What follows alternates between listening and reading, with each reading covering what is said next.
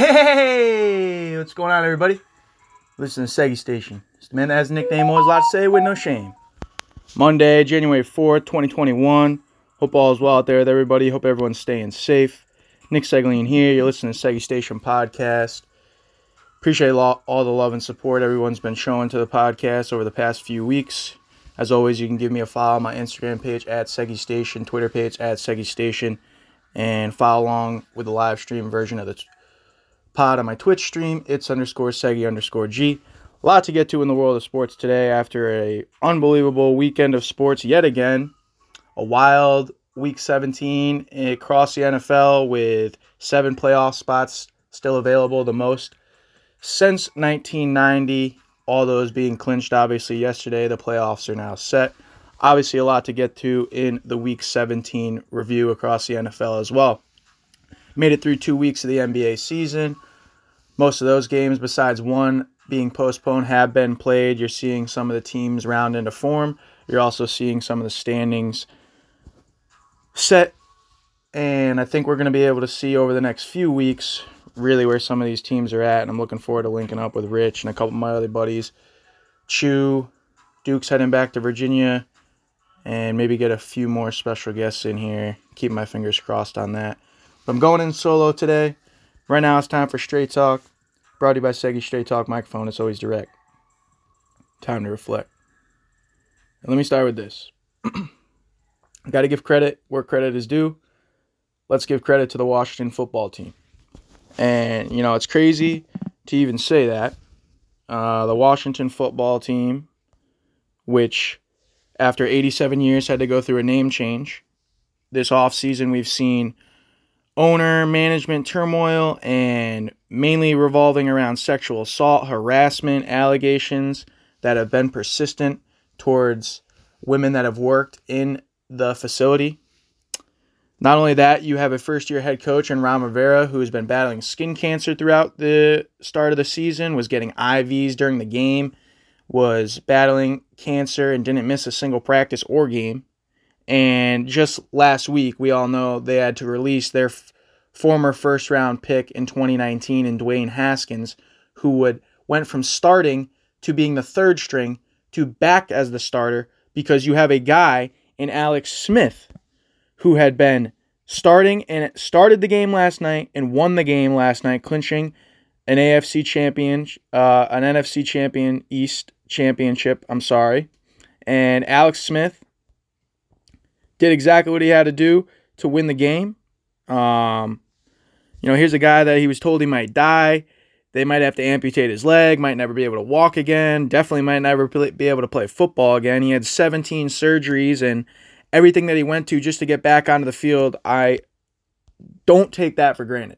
And every time this man drops back, I'm literally cringing because you can see sometimes when he goes to throw, he wants to stay off his right leg and he's trying to avoid getting hit. Gets a little bit happy feet to try and make sure his leg is implanted into the ground. I mean, this is all stuff that mentally you just go with after playing and going through a major surgery like that, trying to play a sport again, regardless of being a professional athlete, just a regular athlete. If you're going to go play pickup basketball, it's something I've had to battle as well. So I give a lot of shout out to Ron Rivera, the Washington football team, for just being able to galvanize around Chase Young and that defense to win the NFC East, to mark now it's 16 straight seasons that you've not had a repeat winner in the NFC East after the football team takes care of the Philadelphia Eagles last night.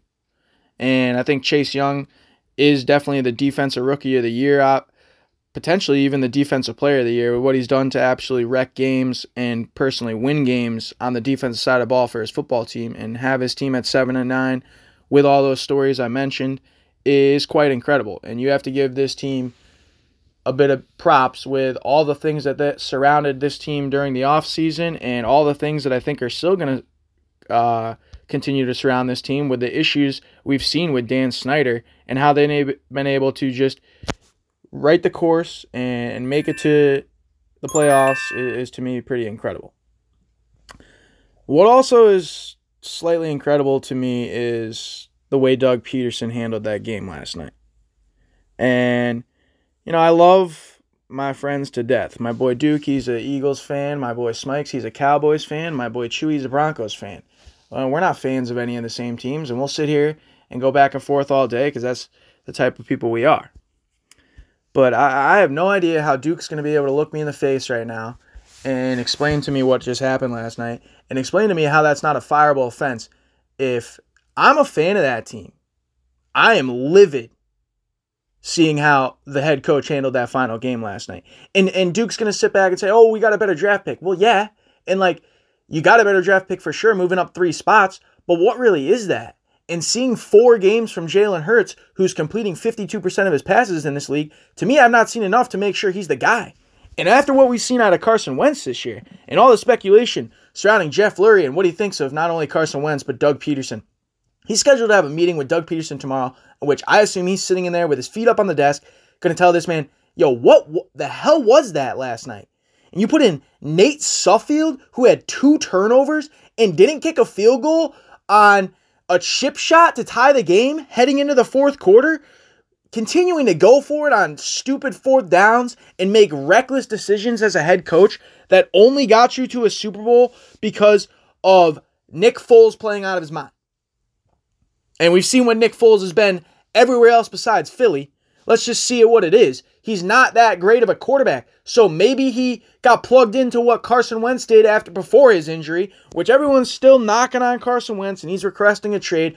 But I think it's fair to question, this man's not even dressed last night. And you got guys out there, and Deshaun Jackson and Alshon Jeffrey and all the Dallas Goedert, healthy scratches. You're trying to tell me that that's not a tank and you're not trying to blow that game? And okay, if you are, is that really what you want, Duke? When my team last year wasn't able to compete and win games, to me that is the worst feeling in the world.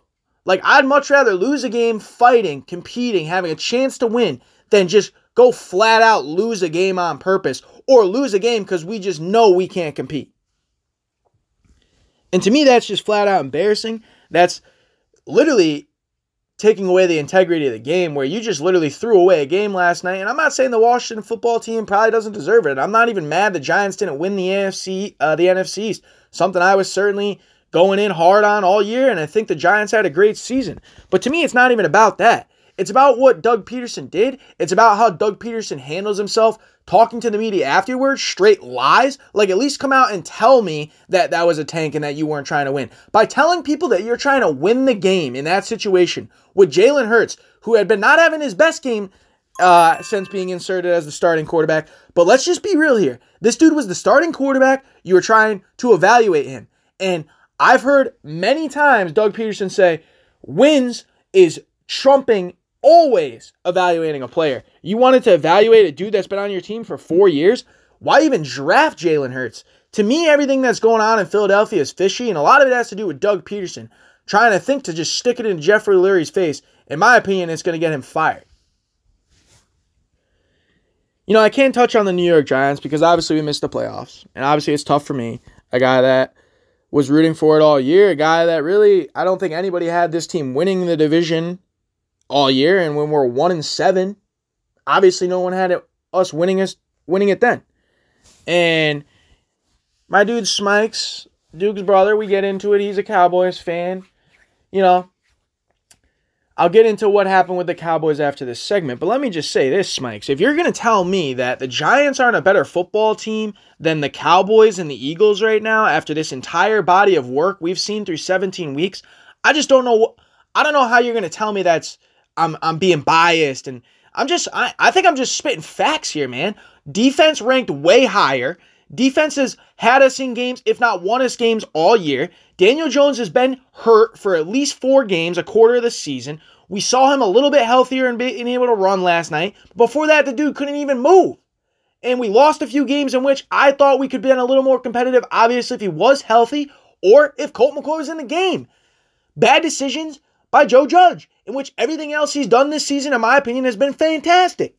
So there's so many good things to look at going forward here with this New York Giants football team, not only with cap space and contracts and young players on defense, and Xavier McKinney, a rookie, after missing 10 games, getting the game-clinching interception last night. There's so many good things to look at here. The James Bradbury signing, Dave Gettleman gets absolute credit for that. Blake Martinez coming in, leading the league in tackles, probably a Pro Bowl snub. There's a lot of issues with people coming at me just because I'm a Giants fan and saying, "Oh man, well if the Washington football team had won, your team's not even good." Like, all right, man, like that's fine. I feel like we played one of the toughest schedules in the NFL. I feel like we've had a quarterback that had a slight regression due to not only injury but a offseason that everyone else have to deal with. So there's no excuses when it comes to that. But you hear that as an excuse in a lot of situations, especially with these rookie quarterbacks, especially with guys going to new teams, especially with first-time head coaches, something that we had to deal with. I think it's important to mention the way we've played in these games, even that we've lost, the fight, the grit, the way we've played on special teams in terms of tackling, the way that we've been able to have the defense ranked top 10 all year in the NFL. I think Daniel Jones, if he is able to be the guy, can get us to the right spot if we have some more weapons around him. We obviously need a number one wide receiver. We obviously need a little more edge help on defense, but I believe we're in the right place with Joe Judge and with Daniel Jones. And I've been skeptical of him before, but we're getting Saquon Barkley back. Smike's trying to tell me he'll never be the same again. Well, what about your boy Ezekiel Elliott, who's down nearly 50 yards from last season with the 5th most carries in the league, the highest paid running back in the league? So I don't understand why it's always coming at me when I go and look at some of these other situations, and it's clear that mine is not the worst. It was for 3 years, if not 4, maybe even 5. Hadn't made the playoffs since 2016 to the New York Giants. Just miss out this year. But I'll tell you right now, we were closer than the Cowboys and the Eagles, no doubt about it, and we are closer going forward with this offseason as well. I think after this win, 23-19 over the Dallas Cowboys on Sunday, eliminating from the playoffs, gets us on the right direction in 2021. Looking for a good build and good draft and all those things, and hopefully we're on the right trend. So, clearly then you have to touch on the fact that the Cowboys potentially could have won this game. And I don't disagree with that at all. But what I will disagree with is you trying to tell me that this is my fault or the ref's fault. Nah, this is Mike McCarthy's fault that you probably lost that game. Why? Well, we all saw it if you watched the game, 1 o'clock, Fox, about 3:45, Deontay Pettis, 3rd and 16, after a horrible call, by the way. And there's horrible calls in games all the time. You see them all across the NFL every single given Sunday. So I don't want to hear any of that either. It happens to your team. It happens to my team. It happens to everyone's team. The Dallas Cowboys fans saying that they wouldn't be mad if they lost and then they lose and they're mad. But if they had won that game, they would have been in the exact same position as us, the Giants fans, rooting for Washington to lose the game on Sunday night. So I just don't get it. But then when you guys lose, all of a sudden you're trashing my team. We're not good. We should have lost the game. Your coach blew what he probably should have challenged. What do you have a challenge flag for? You're looking up at the screen. Anybody could have seen it. I seen him looking up at the screen. Oh, it's on the guys in the booth. He's not calling down saying, hey man, you should probably challenge that. I mean, who has the challenge flag? The head coach? He's only challenged 2 plays all year. So a lot of this to me falls back on not only the head coaching, but then Jerry Jones. Overpaying players who haven't performed up to that standard at all. Not to mention Ezekiel Elliott, which I can slightly give him a pass with multiple injuries on the offensive line, and Dak Prescott. But Ezekiel Elliott being the highest paid running back in some of his statistics this year in terms of 5th most carries, in terms of 44th ranked in terms of yards per carry. The dude is just not producing at that level, and that to me is overpaid in a hard type situation. What about Amari Cooper? A guy that's paid $20 million a year to produce like DeAndre Hopkins, Devontae Adams, Stephon Diggs, these guys that are up echelon elite talent in the NFL. Where's Amari Cooper been at? CeeDee Lamb, supposed to be this spark, this guy aside Amari Cooper. You know, he's not Justin Jefferson, that's for damn sure. And where is he at with Jerry Jeudy if we can get Drew Lock under control or a different quarterback in Denver? I mean, All this stuff to me is crazy. You overpay Dexter Lawrence, or DeMarcus Lawrence, you overpay Jalen Smith. You got problems on the defensive side of the ball as well. I just don't know where the Cowboys are going to go from here with all these guys overpaid. 17 players, $20+ million contracts going into this season. You talk about restructuring. You talk about being able to do all these things if you're a Dallas Cowboys fan, but you don't even have a quarterback locked up yet. And we don't even know what's going to go on with Dak Prescott. I mind you, coming off a significant injury this season. So we'll see if Mike McCarthy's the answer. 6-10 in his first season with the Cowboys. Everyone's talked about his first year with the Packers. Didn't go so well, blah, blah, blah. Next year in the playoffs, doing this, doing that. We'll see. It's a different situation. I see him, like my dude Skip says, McSleepy. Like, what is he even doing? Like, he doesn't really do nothing. He doesn't call plays. He's not throwing challenge flags. He's not making good coaches' decisions. And you've put yourself in this position now with Kellen Moore coming back and signing him an extension. A dude that was supposed to be off to Boise State, and the reports had all that in the mix. None of it happened. It's just interesting to me to see how the NFC East is always considered the worst division, but is always super competitive, comes down to the end of the year. And I definitely argue that this division has been worse in other years. Mainly even, go look at last year. 2 teams not even relevant.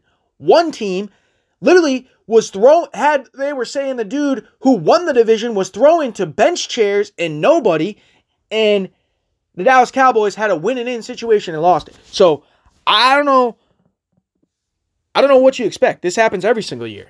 And this division's like this every single year. And that's what we got this year. Another down-to-the-wire NFC East in which the Washington football team claims it. 16 straight seasons, no repeat divisional winner champion in the NFC East. Mind-blowing.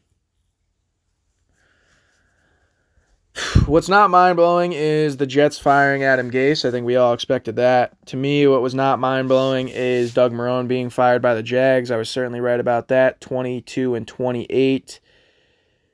2-1 in the postseason in 3 seasons, but that was his first season. We all remember Blake Bortles, that epic collapse against the New England Patriots.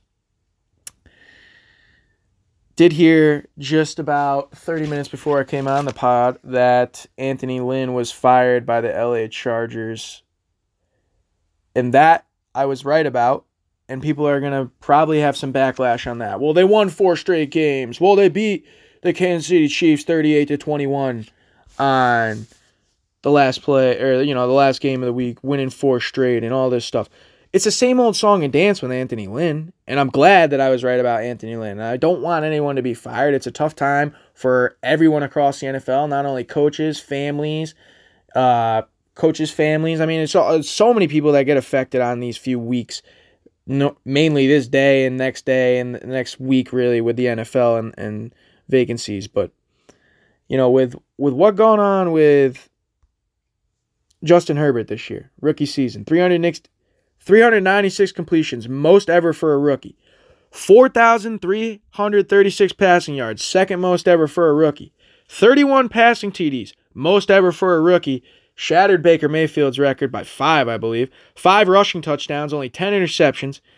Everyone should be back fully healthy this year. The future is extremely bright with this team. And what we've seen all along with the LA Chargers is them losing close games in tragically close fashion in which the coach tends to blow it. So, 4 seasons there. He had his chance. It didn't bode well. You shouldn't mess up this opportunity in Justin Herbert, who's the real deal. And I'll say it right now. I got the Chargers, the LA Chargers, that is, making the playoffs next year in the NFL. Justin Herbert is unreal, and I don't see him declining at all. I only see that defense coming back healthier, the weapons being healthier, getting a few more people in there, Austin Eckler being around all year. I mean, this dude, Justin Herbert, is by far going to be, I think, the best in this class. And I was certainly right on that kid. It'd be interesting to see what they do at head coach. There is a lot of people swarming around the rumor mill in terms of hot offensive coordinators. Brian Daboll of the Buffalo Bills, obviously Eric Bieniemy of the Kansas City Chiefs, Urban Meyer, and a couple of college head coaches finding their names in the conversations as well, along with John Jim Harbaugh, I'm sorry, but I believe he's going to stay at Michigan. Ryan Day or whatever, Ohio State head coach, they're playing in the Natty.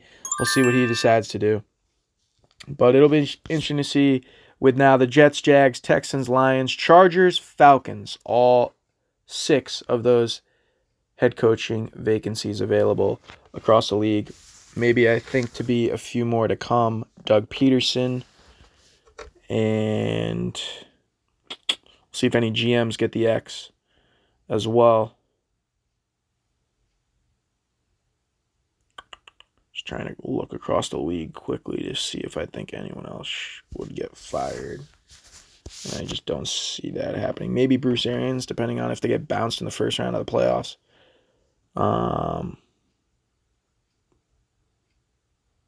Vic Fangio, I thought, should have, but he seems to be getting retained. So, I think that's about it in terms of that.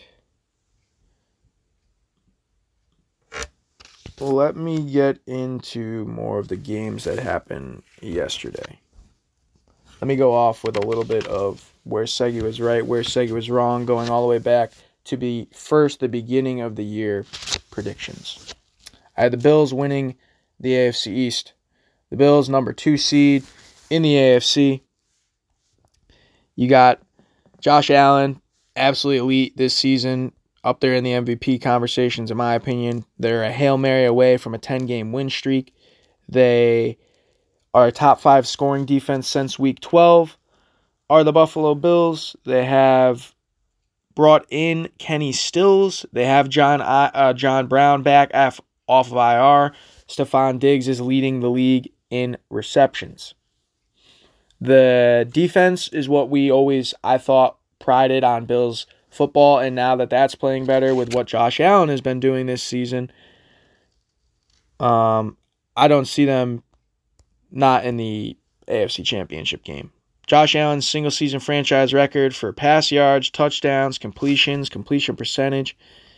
He was out here with 4,544 yards, 37 touchdowns, which ranked 5th, 10 interceptions, which was tied 18th, and 81.7 total QBR throughout 17 weeks, which ranked 3rd across the National Football League. Josh Allen has not yet proven himself in the playoffs, but I think he will be looking to do that this season off of all they've built this year, 13-3, tied for the best franchise record in terms of wins in a season for the Buffalo Bills.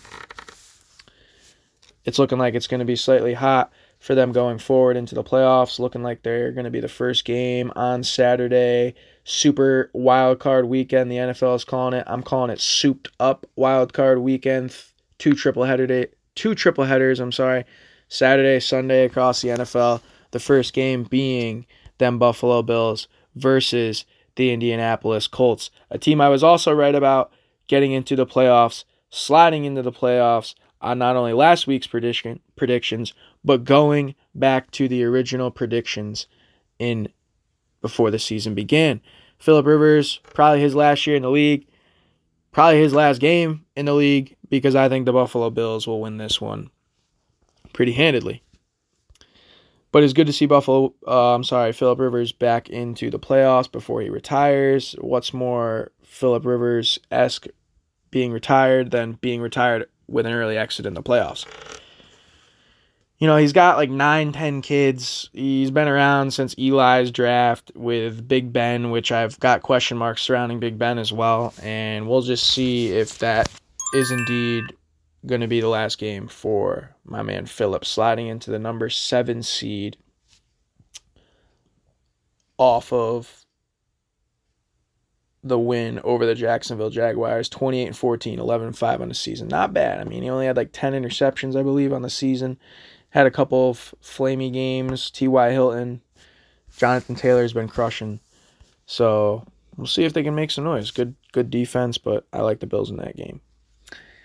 You know, the only reason the Colts had a chance to make the playoffs was because my man Tua did not come through. And there's some serious question marks, I believe, surrounding Tua. Not only with my take on Tua, but with if Tua is going to be the starting quarterback of this Miami Dolphins team going forward, with them now securing the number 3 overall pick in this draft via the Houston Texans. I mind you, how do you like being the Houston Texans or a Houston Texans fan right now?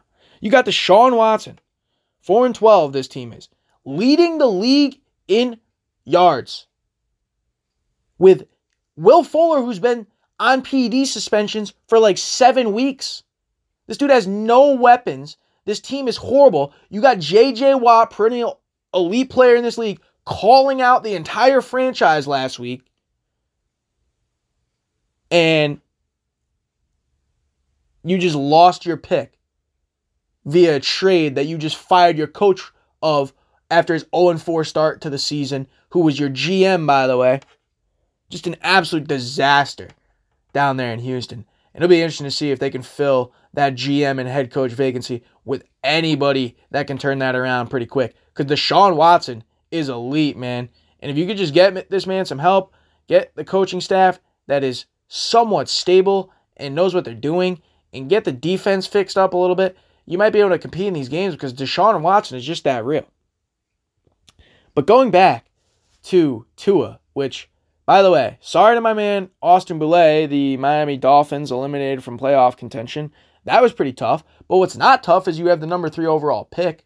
What's not tough is with all this controversy surrounding Fitzmagic and him not being able to play, by the way, due to a COVID-19 protocol testing positive for the virus, that stuff's still going to be happening in the NFL. And if the NFL doesn't clean this up over the last few weeks, it'll be interesting to see. But I'm going to be interested to see if Tua can have another shot. If Tua is even going to be even close to considered a guy, or if he's going to be considered a guy like a Dwayne Haskins, like a Josh Rosen, which is just sorry to me because he's coming off one of the craziest injuries of all time, and it seems you're giving up a little bit quick on a guy that had no offseason, preseason activities, obviously coming off a crazy injury, and really got thrown into the fire, then getting pulled and benched 2 times during that fire, for a guy that won them a game on some Fitzmagic shit, obviously. I just don't know if he's been shunned a little bit with his confidence. I think Tua still has the chance to be the guy, though. I'm going to hold out hope on that with my take of him being the best lefty of all time. But hey, everyone's right and wrong sometimes. And what I was certainly right about, heading back all the way to the beginning of the season, bold predictions. Heading back to last week, having the Browns take care of the Pittsburgh Steelers and Mason Rudolph, which they did narrowly, 24-22. Cleveland Browns, 11-5, first playoff berth since 2002, 18 years. Pittsburgh Steelers fall to 12-4, stumbling into the playoffs, losing 4 out of their last 5. They're going to play each other in the playoffs. Oh, so sweet is that. I also saw Mason Rudolph and Myles Garrett made amends, which I think with all we saw with the social justice reforms and pushes and all the things we saw this 2020 year for the support of African Americans and their rights as well, I think seeing 2 guys make amends only helps in that conversation as well. So I wanted to definitely shout that out. But I think, Baker Mayfield under 200 yards, had a big-time run to get it into first down territory to clinch the game. Defense made some plays for the Cleveland Browns like I expected. Kyle Stefanski ties the most wins for his first season as a Browns head coach at all time, going all the way back to a guy in the 1950s. I believe Kyle Stefanski is coach of the year in the NFL. I believe Baker Mayfield is the reason this team will not make it far in the playoffs. We saw them rely on him up against the Jets just 1 week prior, and he blew it then. This is a run first team. This is a defensive stack team. This is a play action, not mess it up Baker Mayfield team. And will they have enough juice to take care of a crippling Ben Roethlisberger? I think he needs to be in a nursing home. With everything that's going on with the Pittsburgh Steelers, all their injuries on defense, which I think is a huge factor. The rushing game, which is putrid. Offensive line, no push. Just short passing game, and that's all they really got. You know what they got. Is that going to be enough to beat the Cleveland Browns? Something we've seen plenty of times before. I believe the Cleveland Browns got them this year, which I think they did a few weeks back. But it'll be interesting to see. That's going to be a big game for me to pick, because I'm not so sure. I had the Steelers as an early round exit, but I'm just not so sure I'm going to be able to take and have faith in Baker Mayfield. It'll be interesting to see. No OBJ, I think that's a factor. People trying to say that Baker Mayfield is better without OBJ. To me, that's just an indictment on Baker Mayfield. Like, you got OBJ. Get him the ball. You think Aaron Rodgers is going to be complaining about having an OBJ? You think Justin Herbert or any of these guys are going to be complaining about having an OBJ? I mean, this is the type of stuff that only would happen in Cleveland, in my opinion. Crazy. Where I was certainly wrong, and we're all wrong, just got to be able to admit you're wrong, was with the Tampa Bay Bucks. You know, they finished 11-5 on the year. They make the playoffs. They got the 5 seed. They're going to play the Washington football team in the first wild card weekend. Tom Brady, 43 years old. He has 43 touchdowns on the year, way exceeding my expectations, which was tied second with Russell Wilson. He had 4,633 yards, which was third. He had the second most in his career in terms of touchdowns, 43. He led the NFL in air distance. Aaron Rodgers was 8th in that category. To put that into perspective, 13 years not in the playoffs for the Tampa Bay Buccaneers. The win and loss record in terms of over 10 wins in 10 years, first time for the franchise. Mike Evans, first player with 7 straight 1,000-yard seasons in NFL history. You have AB coming off his 5 consecutive 100-yard reception seasons before all his drama and, leading the league in receptions. He has a big game yesterday, catching 14 balls, a 500K bonus, and 130 yards on 3 shovel passes. To me, that's exactly what this is all about milestones and incentives, and not really going to be the old Patriots way when it comes to playoffs. Let's get it where it's at. I think people are onto something where, oh wow, the Bucks are hot, they're trending at the right time, that's a good thing in the playoffs. Well, they're playing over their past 3 games the Detroit Lions and the Atlanta Falcons twice. And I don't need to get into that they shouldn't win those games. But I think competition matters. I think who they've lost up against this year and how they've played in those big games does matter. I think Tom Brady having to play in a little bit colder weather, which if it's not going to be mattering that much in Washington, it's going to be mattering in Lambeau. And I'm just not so sure he's going to be able to lead the charge like everyone thinks he's going to be able to lead the charge. And that's what it's all about for me. Because all I've ever heard from these NFL analysts, from all these Tom Brady guys, is like, oh man, yeah, some Bucks, Super Bowl, man. Yeah, but all right, dude. Let's just wait and see if that's what it's going to be. And he definitely exceeded my expectations. I was wrong about where they were at. I had them missing the playoffs. But I don't see them going very far in the playoffs. I might have them getting upset by Chase Young in that defense, to be completely honest. It'll be interesting to see if Mike Evans is able to go. I saw him have an injury last week. Running game has been a little bit better. I think the defense is suspect. This is going to come down to, obviously, Tom Brady versus Alex Smith. I think more people will have their faith in Tom Brady, right? But Alex Smith, game manager, great story. There's been only 3 teams to have a losing record and make the playoffs. 2010 Seahawks with a 7-9 record. 2014 Panthers, 7-8-1 record. And your 2020 football team with a 7-9 record. Playoffs, teams with a losing record in NFL history, excluding the 1982 strike season. Previous 2 went on to win their first playoff game. Seahawks to the Saints, Panthers to the Cardinals. I think the Washington defense is something we're overlooking a little bit here. Let's see if they can heat up my man Tommy Bees.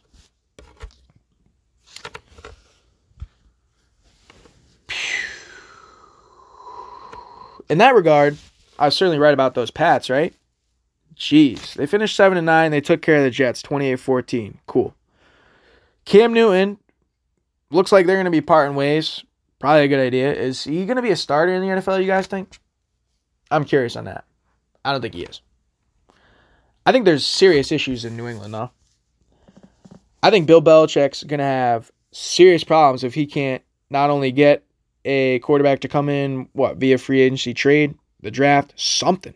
I mean, this man, Bill Belichick, is going to be in trouble if this keeps up.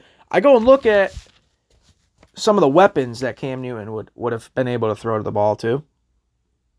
I go look at the wide receivers that have been drafted since 2010 by the New England Patriots. A guy named Taylor Price in 2010. A guy in 2012 named Jeremy Ebert. A guy in 2013, Aaron Dobson. A guy in 2013, Josh Boyce. A guy in 2014, Jeremy Gallen.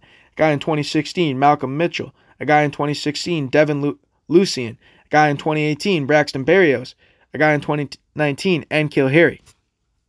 Now, you want to know something funny about those first 7 names I mentioned? Does anyone know who those guys are? I don't know a single one of those guys. I know Aaron Dobson, I believe. And I know Malcolm Mitchell a little bit because I remember him playing for, I think, the Indianapolis Colts. But all those guys are out of the NFL. Braxton Berrios is on the Jets.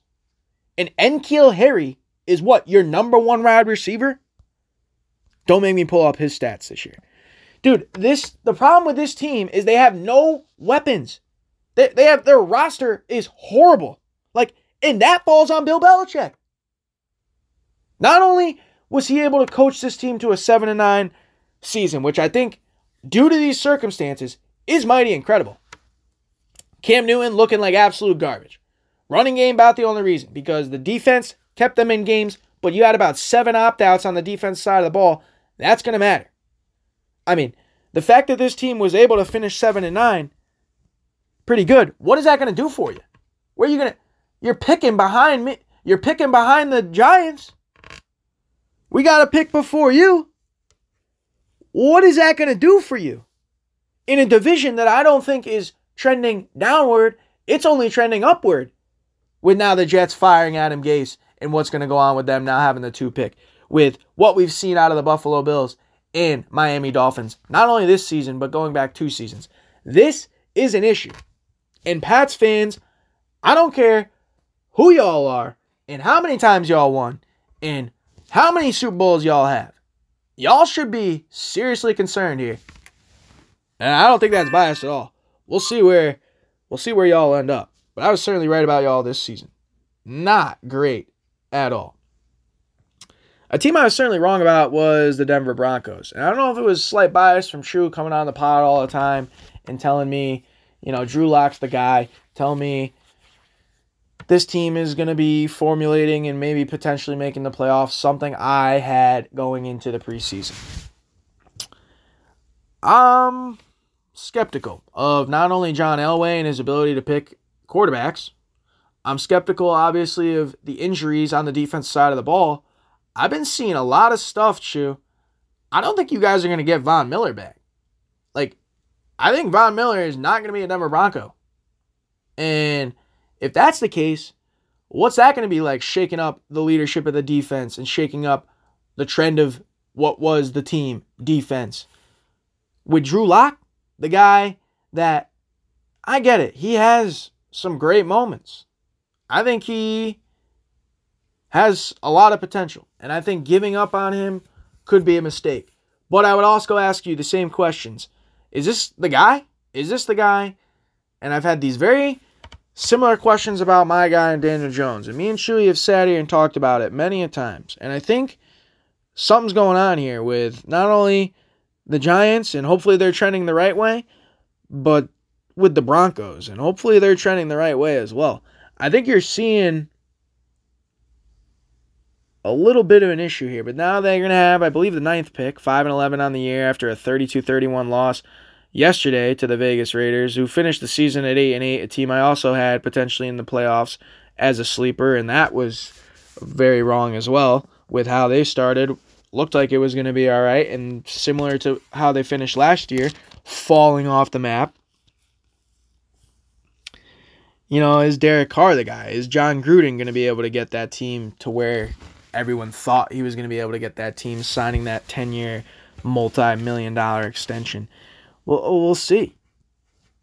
But I think there's some serious question marks surrounding that division with what Justin Herbert's got going on right now and what a guy in my homeboy in Kansas City has going on right now regarding the other two squads. Two squads that I was technically wrong on. And it's like, damn, well, they had an expansion of playoffs, 7 teams. Well, I guess it's possible. I thought there was going to be 3 teams in the NFC West to make the playoffs. That went on to be false. But there were 3 teams in the AFC North to make the playoffs. Best division in football? Potentially. Potentially a good argument for that. I would still argue the NFC West is stronger. Injuries in San Francisco. Arizona injuries with Kyler Murray. Tough for them Arizona fans. Eliminated with the loss yesterday to John Wolford. Something I was right about. Going back to the weekly predictions. Dude's coming off of 2 weeks of finance class and has 22 at 38, 231. He did throw an interception, but won the game 18-7, winning in scenario. Rams 10-6, clinching playoff spot. Baltimore Ravens, they absolutely shellacked 38-3, 11-5. And let me just touch on this team real quick, because I think the Baltimore Ravens might be the hottest team in the league right now. They got hit real hard with COVID. Lamar Jackson was out. Since then, since that Tuesday night game against the Dallas Cowboys, they've been absolutely dominating the league. Over 5 games, they have 1,400 rushing yards, which is just 23 shy of the record. They had 403 yesterday. They probably could have ran for 500 yards if Lamar stayed in the game. 400-plus rushing yards, just the second time in the Super Bowl era.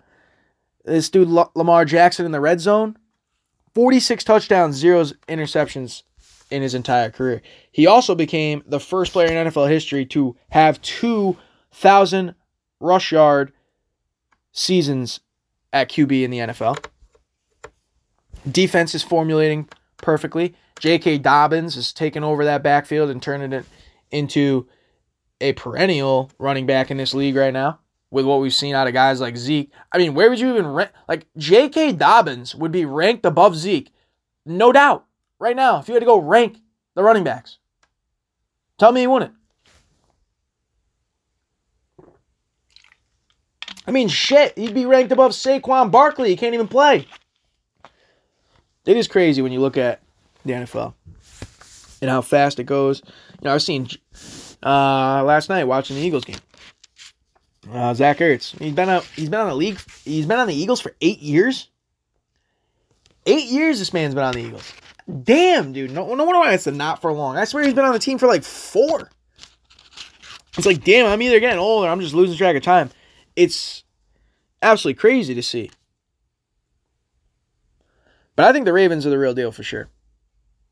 And they got a rematch heading into the arch nemesis that took out them last year. But let me just remind you what happened with the Baltimore Ravens last year. They did a little bit extended of what the Kansas City Chiefs are doing right now, which is resting guys for, you're talking 3 weeks, 21 days, a lot of time off. When you were playing that hot, one of the best teams in the league, unanimous MVP for Lamar Jackson last year, I believe. I mean, they were the best team in the league last year, no doubt. And they ran into the buzzsaw, the hottest team in the league. Well, now, I think the roles are reversed a little bit. Tennessee stayed the course from what they had last year. Derrick Henry, incredible. Let me just shout out Derrick Henry real quick. Got to give Chewy a shout out. He had him getting 2K. He did get 2K, just the 8th player of all time to do so. Did Derrick Henry. Joining elite company. I mean, let me just pull up this list because this dude is crazy.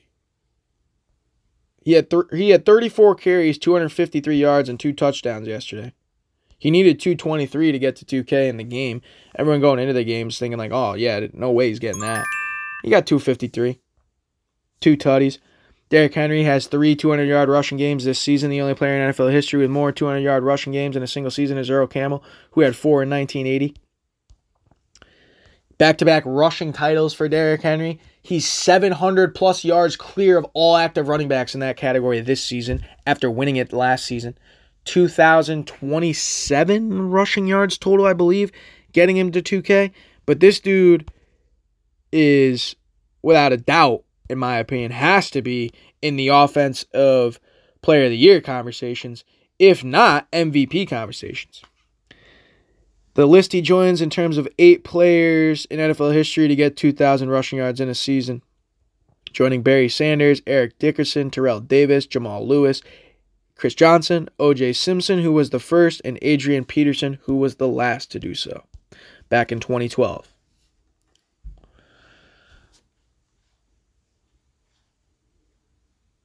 But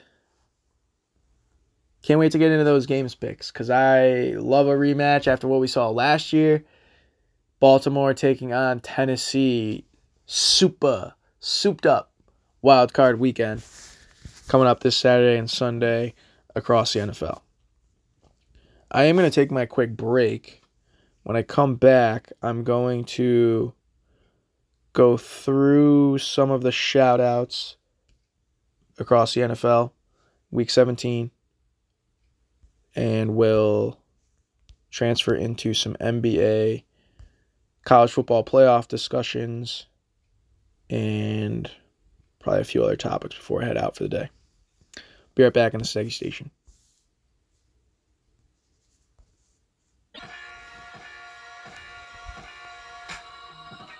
Hey, what's going on, everybody? Welcome back. The Seggy Station is brought to you by Callie's Love. A man's best friend is his dog.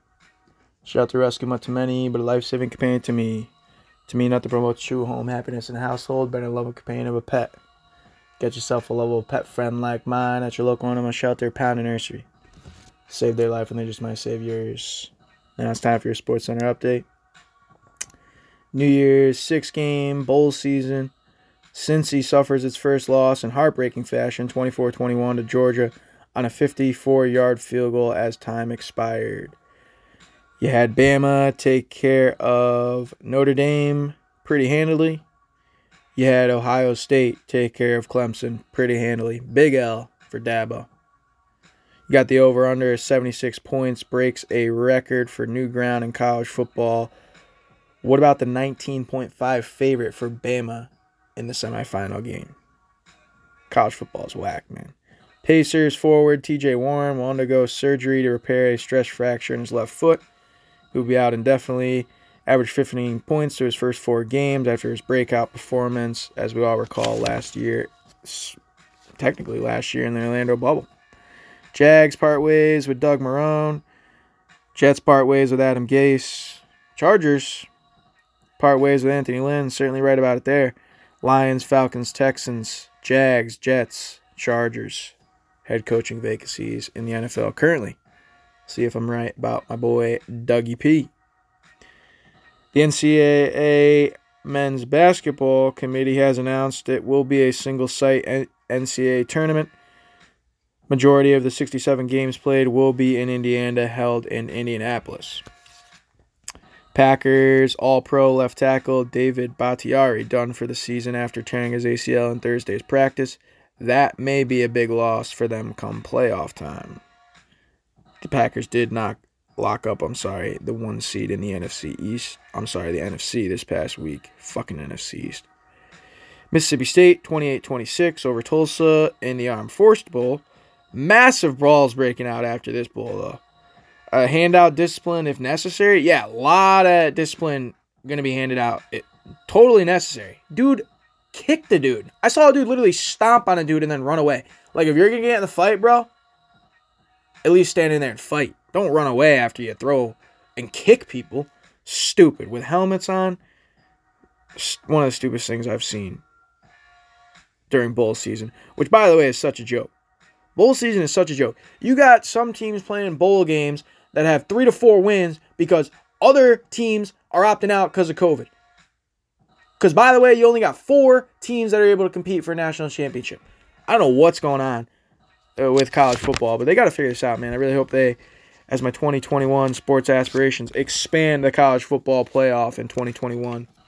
I feel like it only helps the sport. I mean, talking about ratings and money and having the ratings up.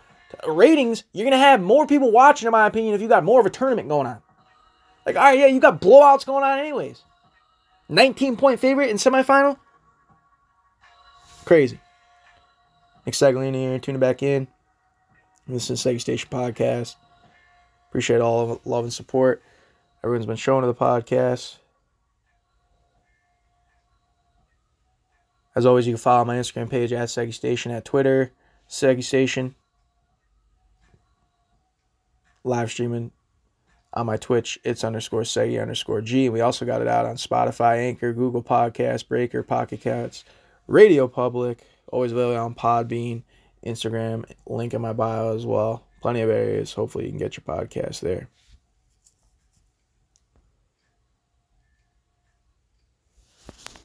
Let me clean up the rest of this NFL season. Did want to give a few shout outs across this NFL season, particularly the first one to Justin Jefferson. Now, let me just say, if there's one thing that's going to happen in Week 17, it's Marvin Jones Jr. is going to have 200 yards and 2 touchdowns, and Matthew Patford doing what he always does, just padding mad stats in games, never accumulating wins. I feel bad for this man. Get this man on another team. Matt Stafford got to be out of Detroit. Justin Jefferson in this game, though, he did not only break Randy Moss's franchise rookie receiving record in this game, Justin Jefferson breaks Anquan Boldin's NFL rookie receiving record in this game. Dude is an absolute stud. I've read all the stats off on this guy. Can't miss on this guy. He is going to be something for them going forward. Hopefully they can get something better than Kirk Cousins throwing to him going forward. I had some game picks. Had Buffalo right there. Had Green Bay right there. Had Baltimore in a rout and had the Browns right there. Had Minnesota taking the game for Dalvin Cook, which they did. Had Colts in a victory and had the Chargers with an upset. So the Blazing 7-0 off the bat. Was wrong about the Jets upset. Was right about the Giants and wrong about the football team because I needed it. Was right about Tampa Bay winning the game. We'll see if I'm right about them going forward or if everyone else that is on the Tampa Bay bandwagon is right going forward. To me, it's going to depend on what's good with the health of Mike Evans. New Orleans in a rout. Tennessee in a nail-biter, which, by the way, I mentioned Derrick Henry and all he did. And you got a kicker in Stephen Gostkowski, who hasn't been great on the season, but he's in protocol for COVID. And for the AFC South, for the Tennessee Titans, first time since 2008. Postseasons in 3 out of their last 4 years after missing the previous 8 years. On a game-expiring field goal after a 54-yard Hail Mary to A.J. Brown, basically. I mean, just incredible stuff for them to pull off that win. It's just typical out of Mike Vrabel. I've seen it out of his teams a lot. But his defense right now is vulnerable.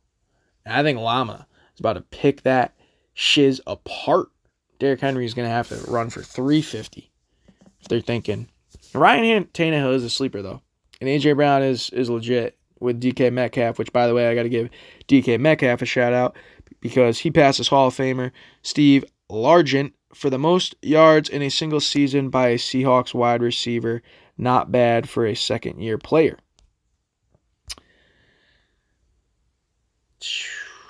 So the game picks were decent this week. You got to give some credit right here to the NFL. You had 256 games played in the middle of a pandemic, no bubble, 100% of games played. You had a red zone 12th season yesterday. The previous record on any given Sunday in terms of touchdowns total was 85. Yesterday you had 96 total touchdowns. And as I mentioned, you had 7 playoff spots available for grabs, the most since 1990 heading into Week 17. With all that happened in Week 17, absolutely phenomenal for the integrity of the game, for the NFL, and for the Shield, minus Doug Peterson's decision there on Sunday Night Football. That was egregious, to say the least. And I would be like, I wonder what Duke and I wonder what Smikes would say to me if my team did that and they needed my team to win. And my team threw in my third string quarterback and didn't play players and folded with coaching. Like, dude, you'd be livid. You'd be absolutely livid. Let me start up a bell and tell you what I'm livid about, which is the college football playoff. So you have Bama take care of Notre Dame 31-14. They're 0-7 is Notre Dame since 1998 in New Year's 6 or college football playoff games. You know, they've been outscored in those games, I believe the stat was, by 146 points or something outrageous. You know, you got blown out again. And you know, why? I'm telling Dukes this the other day, and I don't understand this. With Oklahoma playing great, and we saw, I think the best game on that day was a New Year's 6 game. They're calling Georgia and Cincinnati, who was undefeated, by the way, also. Those teams can't compete for a national championship. They're competing for a Duke's Mayo Bowl trophy that the dude's dropping and then taping Duke's Mayo to it. I don't understand why not more teams, when you have 365 of them in the FBS, not able to compete for what is a national championship. It's just 4 every year. It's very similar to the same 4 every year. And if not, yeah, mix in here, different few here and there. But it's primarily the same 2. Primarily the same 1 at the end. The same 1 or 2 at the end. And yeah, ratings and all these phenomenal things that you're talking when it comes to the money in college football. You don't even pay the fucking players. So, I don't understand the whole thing with this in college football and their arguments and what they got going on. And now, great, you got number 1 Alabama going up against number 3 Ohio State, which, by the way, they've played 5 less games than Alabama. Well, they play 5 or 6 less games than Clemson. Like, I don't understand how somebody doesn't see something wrong with that. Like, I don't even think you need to be an athlete to know this, but I'm slightly an athlete. If you play 10 games and you play 5 games, wear and tear on your body, really no matter what sport you're playing. If I play 10 golf matches or 5 golf matches, realistically, I'm probably a little more burnt out 10 golf matches in than I am 5. Just like I am 10 football games in than 5. Football, contact sport. Bumps, nicks, bruises. You know, I don't understand how the committee can act like this is the right decision. I don't understand how people can look me in the eyes and act like this is the right decision. Like, this is not on Ohio State. This is on Big Ten for not starting on time. But they still didn't meet the qualifications to even play in the conference championship game. They had to bend those rules as well. It's absolute bullshit in my opinion, man. College football sucks. And I will just always be on that side of the argument until they either expand or do something different. And that's just where I'm at. I think it's pretty cool that college basketball announced they were going to have a single-site tournament. Talked about that a little bit, during the reads with everything going on with COVID. Obviously, probably a smart idea. Basically a huge AAU-style tournament now. It'll be interesting to see how they pull this one off, but definitely going to be following it. I follow college basketball way more than I follow college football. Yeah, take a look at this. Notre Dame and BCS in New York 6 Bowls. 2000, Oregon State lost 41-9. 2005, Ohio State 34-20. 2006 to LSU 41-14. 2012, Alabama 42-14. 2015, Ohio State 44-28. 2018, Clemson 30-3. Yeah, outscored 144 points since 1998. And then when you look at Alabama, they got Devontae Smith, who now has 20 receiving touchdowns, making Alabama the first in FBS to have a player with 20 receiving TDs, Devontae Smith, and 20 rushing TDs, Najee Harris, in a single season. Not only with the best 5 offense and defensive linemen in the sport, and the best 2 cornerbacks in the sport, probably the best quarterback in the sport. Devontae Smith tied the SEC single season history with Jamar Chase 2019, obviously last year with LSU, and what Joey Burrow was doing. This dude Devontae Smith's the real deal. He's gonna be unreal. You got people saying that he's the best wide receiver the league's ever seen, and some dudes have been there for 15 plus years. So, I'm very angry that they're not gonna have a chance as the New York Giants to scoop a Devontae Smith. He'll be way gone before that, man. He had 3 receiving touchdowns, which tied most in Rose Bowl history and a school bowl game record. He had 5 receiving touchdowns in college football games, playoff games, which is the most all time.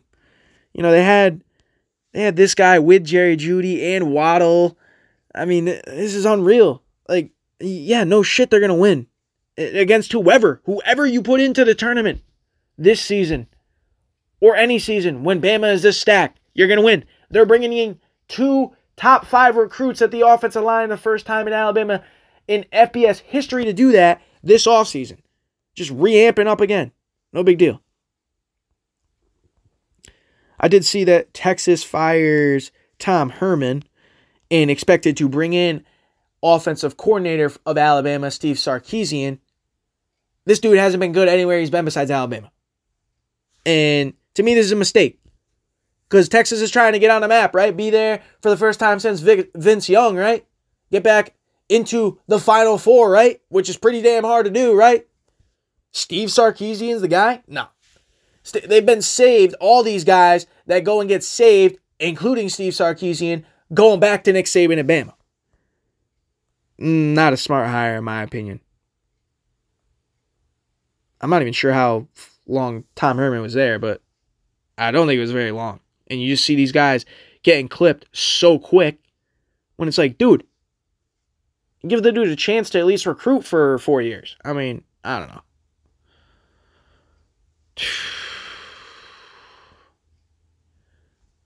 Before I get into the NBA and get out of here, I did have this other topic I needed to touch on because I mentioned it a little bit, where AB got 3 shovel passes right at the end of the game from Brady to get his $500,000 incentive. We saw Emmanuel Sanders with a celebration after catching his 8th pass in the game, getting him to 60 passes on the season for his $500,000 incentive.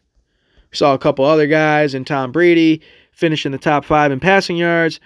He finished 3rd, $562,000 extension, $1.1 million if the Cowboys made the playoffs for Andy Dalton. Didn't get there. Devontae Parker, $750,000 if he catches 4 for 73 yards on Sunday. Believe he did that. These guys all set up to get that. Like, shoveling passes and bro, these dudes already get overpaid. They're out here getting incentives like this. And to make it worse, they're blatantly doing things to get them in the Week 17 games. I mean, this to me is a bad look for the NFL. Like, dudes that have won that money this week, in my opinion, with everything going on, why don't you donate some of that back? Why don't you hook up some dudes with a PS5? Why don't you give some money to help out charities or hospitals, cancer, COVID, homeless, something, bro? Because when you're doing something that fucking shady, like Tom Brady shoveling a few passes to AB to help him out, and Emmanuel Sanders clearly getting targets because of it, and Sean Payton saying that, I don't understand, man. I don't understand. When you got people out here struggling right now, not even knowing when their next, check is coming in, not only from unemployment or regular employment or whatever, man, not even knowing when they're able to get their next meal. I mean, this shit is ridiculous. With everything going on, that's the most important thing, is incentives in the NFL. And everyone clapping at them like it's the biggest thing in the world to get these. I just don't get it. I genuinely just don't get it. Let me just clean up a few more things in the NFL. A few bad calls yesterday. Mainly that one in the Lions game. 4th and goal, roughing the passer on Kirk Cousins. Take a look at that. Go look that up, week 17, and tell me that's not the worst call you've ever seen in NFL history.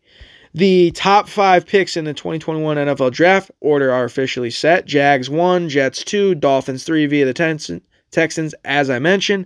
Falcons 4, Bengals 5. Be interested to get into a few of the topics across the NFL, not only with playoff picks, but how the NFL season concluded for a lot of teams with some of my boys. Looking forward to linking up with them soon. Xavier Howard, he recorded his 10th interception of the season.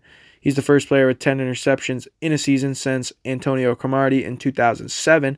Howard's 10 interceptions ties a single-season franchise record set by Dick Westmoreland in 1967 for the Dolphins. I believe Xavier Howard should be the Defensive Player of the Year. I know TJ Watt is up there with 15 sacks, but I believe that should go to Xavier Howard. I would have Devontae Adams as the Offensive Player of the Year, even though I think Derrick Henry's in that conversation and probably should earn it as well. Justin Herbert, clearly Offensive Rookie of the Year, and if not, obviously it's going to be one of the Justins and Justin Jefferson, but I believe Justin Herbert just took it over. And Chase Young, Defensive Rookie of the Year, in my opinion. I talked about Kyle Stefanski as Coach of the Year. Those would be my picks in that regard.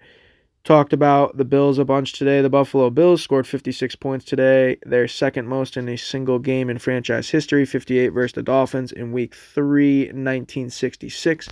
Buffalo is the first team to enter the playoffs, winning 6 straight games, all by double digits, first since the Seahawks in 2014 via Elias Sports. Watch out for them Bills. Let me touch on some NBA before I get out of here.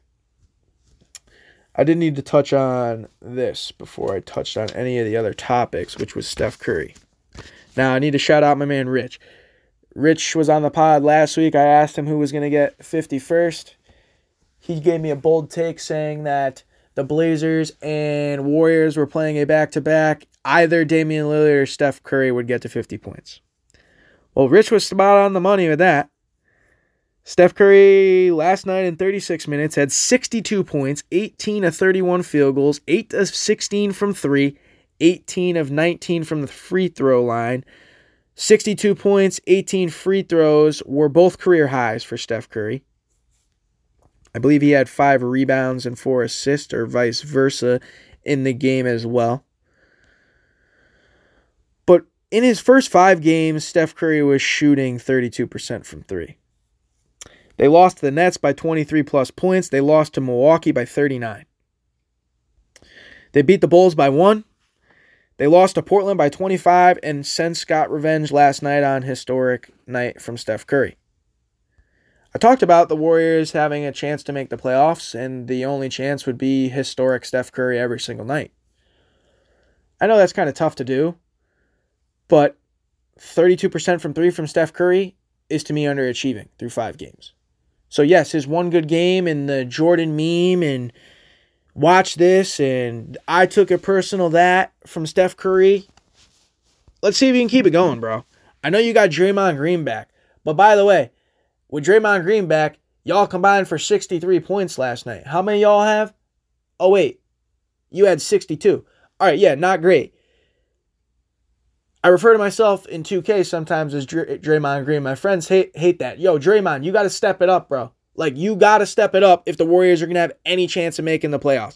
I just don't see it happening. You're 3-3 through 6 games in which, in my opinion, you should have lost another, and potentially because of not a historic night, you should be 1-5. Let's see if you can keep it going, Steph Curry. Let's see if Kelly Oubre can stop shooting 1 of 21 from 3. If Wiggins can hit water if you fell out of a boat. If Wiseman continue to be the rookie we've seen. I just don't see it without Clay being there. I just don't see it without some of these other pieces in which they've had before that were much better and a better and healthier Draymond Green. And obviously them missing Kevin Durant is a factor. I mean, to act like Kevin Durant wasn't with the Golden State Warriors for a little bit in terms of what the Golden State Warriors created and have become in terms of this dynasty is blasphemy to not think about that. Like, he's not there anymore. And Klay Thompson, obviously, tough back-to-back season-ending injuries, which is crucial. Is he ever going to be the same? So I just wait to see. Even though Steph Curry had back-to-back MVPs, 2015, 2016, one of them unanimous, it'll be interesting to see if in 2021 Steph Curry is that. I mean, that's 5 years removed from that. And he had a phenomenal game last night. He's able to do that at any time. He's probably one of the greatest shooters we've ever seen all time. But can he do it consistently enough for his team to make the playoffs, for his team to be good enough to compete in the Western Conference? I'm just not seeing it. Neither is my man Rich. Hot Takes Letty. Let me get into a little of this. I asked Rich in the chat. He's not able to make it today. I asked him what he thought was more interesting. The fact that we have now the 76ers and Suns with the best record in the NBA, or the Wizards and the Nuggets, basically, with the worst records in the NBA through 2 weeks, not counting last night with games being played and obviously standings being affected. I'm stunned by the Wizards. They did pick up a win last night against the Nets, which is just wild. Durant and Kyrie missed game go-ahead field goals with, time left. Russ has been brutal shooting. Brad Beal is leading the NBA in scoring right now, and they're 2-5 or whatever they are, which is brutal. I was right about the Nuggets slightly. Jamal Murray went off last night, and Jokic had another triple-double, so we'll see if they're able to keep it going and prove me wrong. But I just didn't see the Nuggets being able to keep what they had last year going in the bubble this season, and be interesting to see if they're able to climb back up in the standings, if the Wizards are going to be able to climb back up in the standings. I'm not surprised at all about the Suns. I expected them to be a playoff team. I expect them to be good. I am slightly surprised about the Sixers, and I need to give the Sixers a little bit of love here because I didn't have them being this good this quick. I do think the Sixers are looking a little scarier in an Eastern Conference that, in my opinion, is a little bit stronger than it has been, but in other people's opinion, is still extremely weak.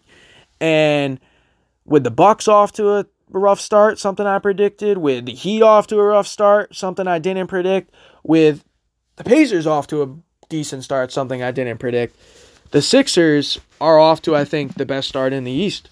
And with Kemba not there for the Celtics, we see Jason Tatum with a couple game winners already this year. And what his factor and Jaylen Brown's factor will be if Kemba can come back and be anything that we know Kemba to be. My man Smike's UConn guy telling me he doesn't think Kemba will ever be the same. Wear and tear on his body, all the stuff he not only did for UConn, but Charlotte, all those years, being the best player literally on the team, day in, day out, playing as hard as he possibly can. You got to appreciate it, but didn't have any wins or playoffs or nothing to say for it. And, you make a valid point because what we've seen him do since he's been to the Celtics has been nothing but not really help or been injured. So it'll be interesting to see what impact Kemba can have or if he gets traded or what goes on with all that. But I'm curious to see where we're at with some of these teams come just a few weeks from now, because I think the standings will then be a little bit more set and we'll be able to see where the NBA is really at. Looking forward to getting into much more of that with my man Rich. Look at me rhyming like I'm Cat in the Hat. I was also a little bit semi-right about the Raptors, huh? Tampa Raptors, their start down in Tampa, a little laggy, not a good record, sliding back. Be interesting to see if the Tampa Raptors got a shirt coming in. Be able to get that hardware on the pod. Shout out to my neighbor who hooked me up with a nice Missouri sweatshirt, which I'm going to show off to the pod a little bit today.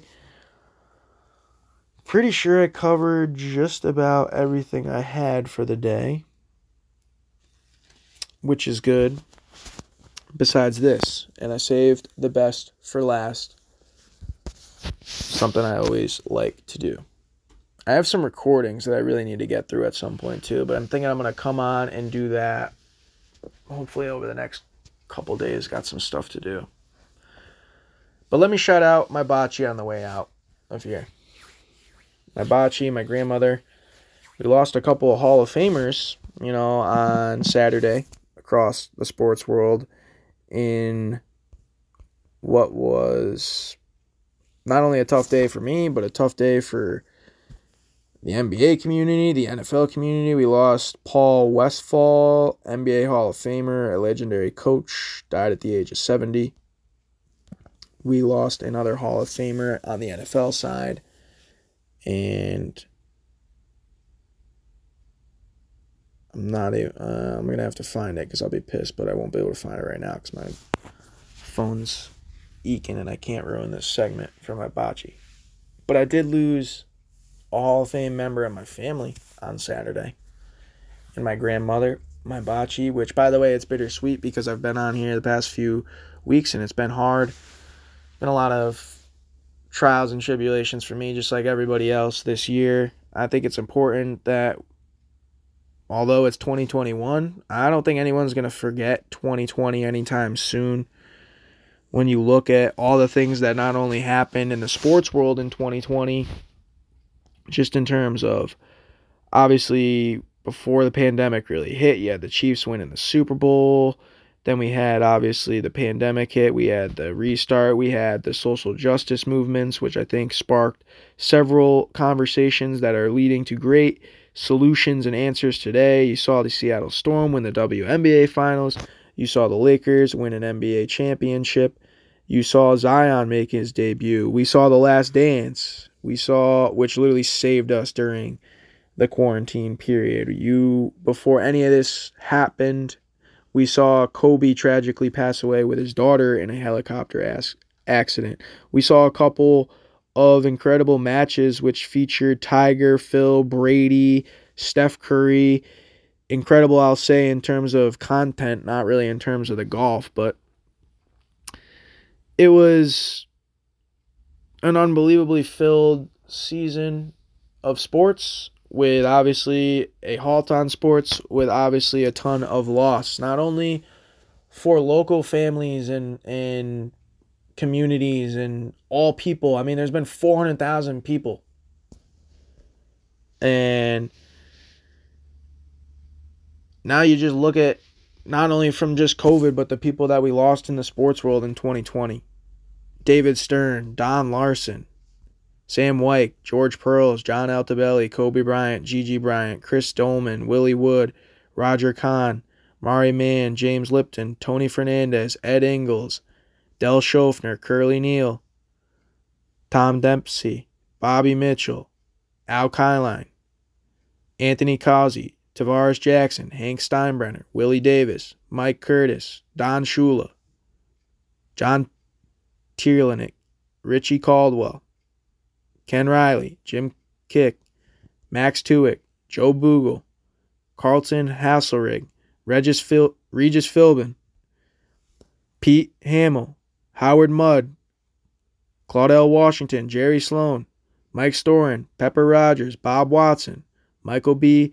McCaskey, Phyllis George, Eddie Sutton, Pat Dye, Wes Unseld, Johnny Majors, Jimmy Orr, Travis Roy, Herb Adderley, Paul Ornig, Tommy Heinsohn, Von McClure, Fred Dean, Joe Morgan, Whitney Ford, Bob Gibson, Gail Sayers, Lou Brock, Tommy Seaver, John Thompson, Cliff Robinson, Lou Olson, Jake Scott, Diego Maradona, Jim Hanifin, Ray Perkins, Lorenzo Talaferro, Ruth Bader Ginsburg, John Lewis, Chadwick Boseman, Kirk Douglas, Little Richard, Mary Higgins Clark, Ty Jordan, Casey Jones, Kevin Green, Gene Morris, Marcus Paul, Charlie Pride, Dick Allen, David Lander, Rayford Johnson, Phil Nurko. You know, my point here, in memoriam of 2020, in the list of not only athletes and sports phenomenons, but actresses and old, young. You want me to sit here and read a list of 400,000 people? And all the families and millions of people across this country that have been affected? And thankfully, my grandmother did not get COVID-19 and did not die from COVID-19. She suffered for a few weeks. It was very tough. I got to see her a bunch. It was great.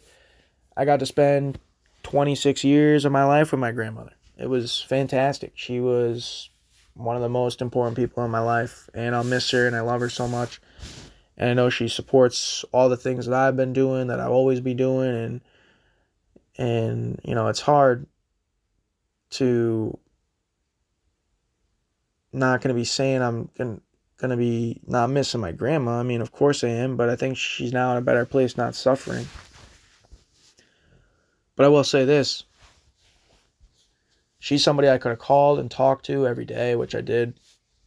She's somebody that always got me up right when I was feeling down.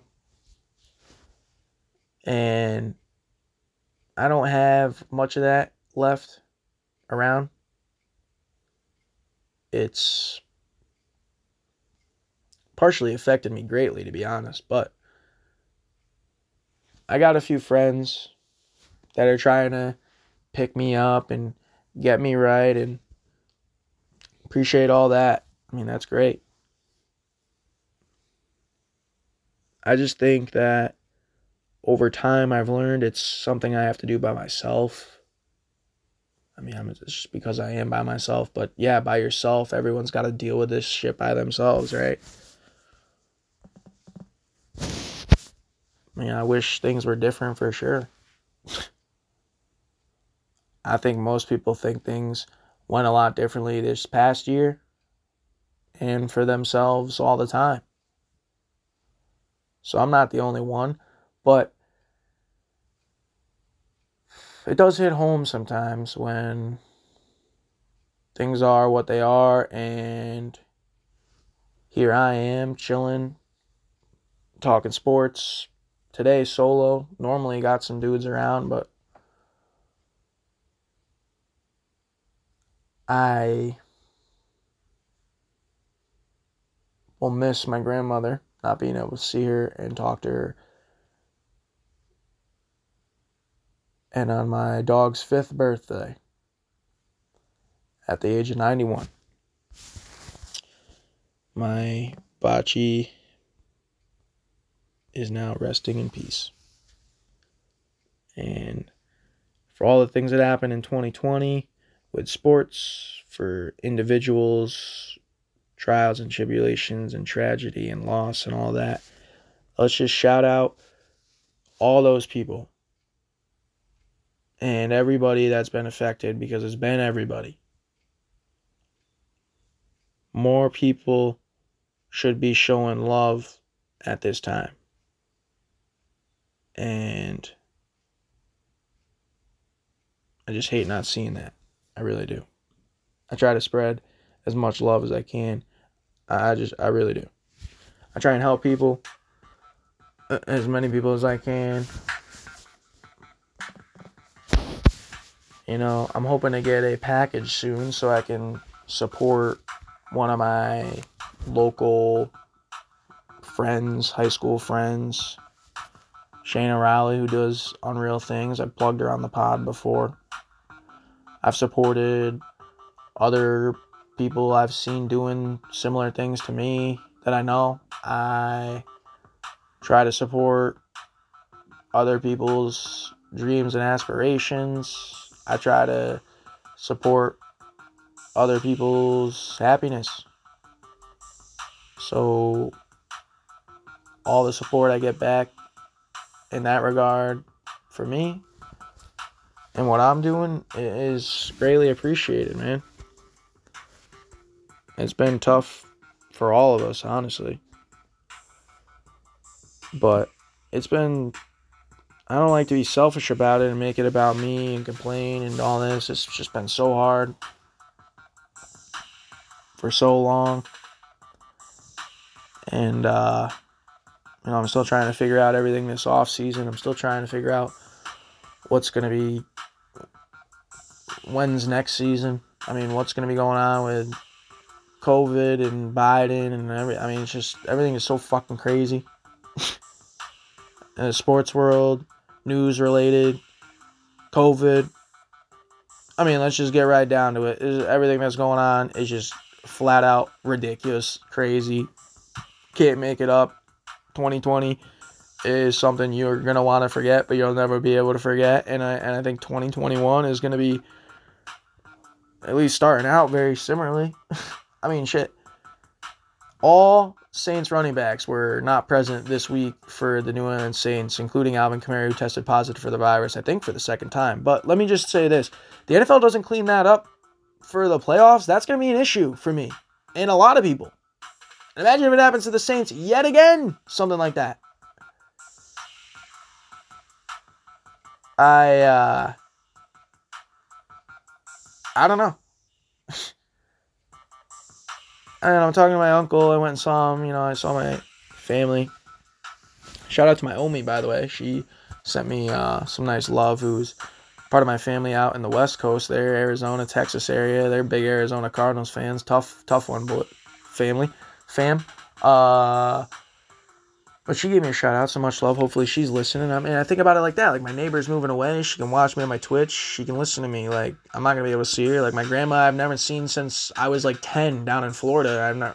She's been sick with lung cancer, and really hope she's doing well. But, I can't get out there now. And it's like, I've always wanted to take a trip. And it's like, everything's so messed up.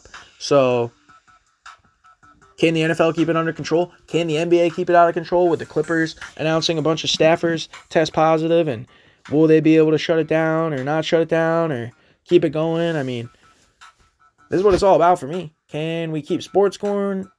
Can we get things slightly going back towards what we're going to call the normal trend? Because I don't know if we're going to get back to what we're going to call normal, but we're going to go quote unquote normal, because I've been telling people, and I've been way scared about this virus. And I'm not saying that I'm going to just go out and be stupid reckless and do dumb shit, but bro, am I never going to be able to go to a football game or a basketball game again? Am I never going to be able to go to the restaurant and the bar with my buddies, which I don't really do anyways, but if I really wanted to, I can't?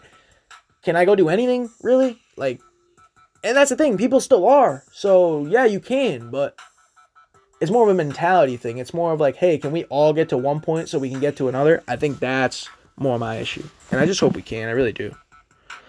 That's all I had for the airwaves today. Appreciate all listening as always. And as always, I still have no shame what I had to say. It's the man with a nickname. Till next time, everybody. Peace and love. Stay safe out there. Seggy Station.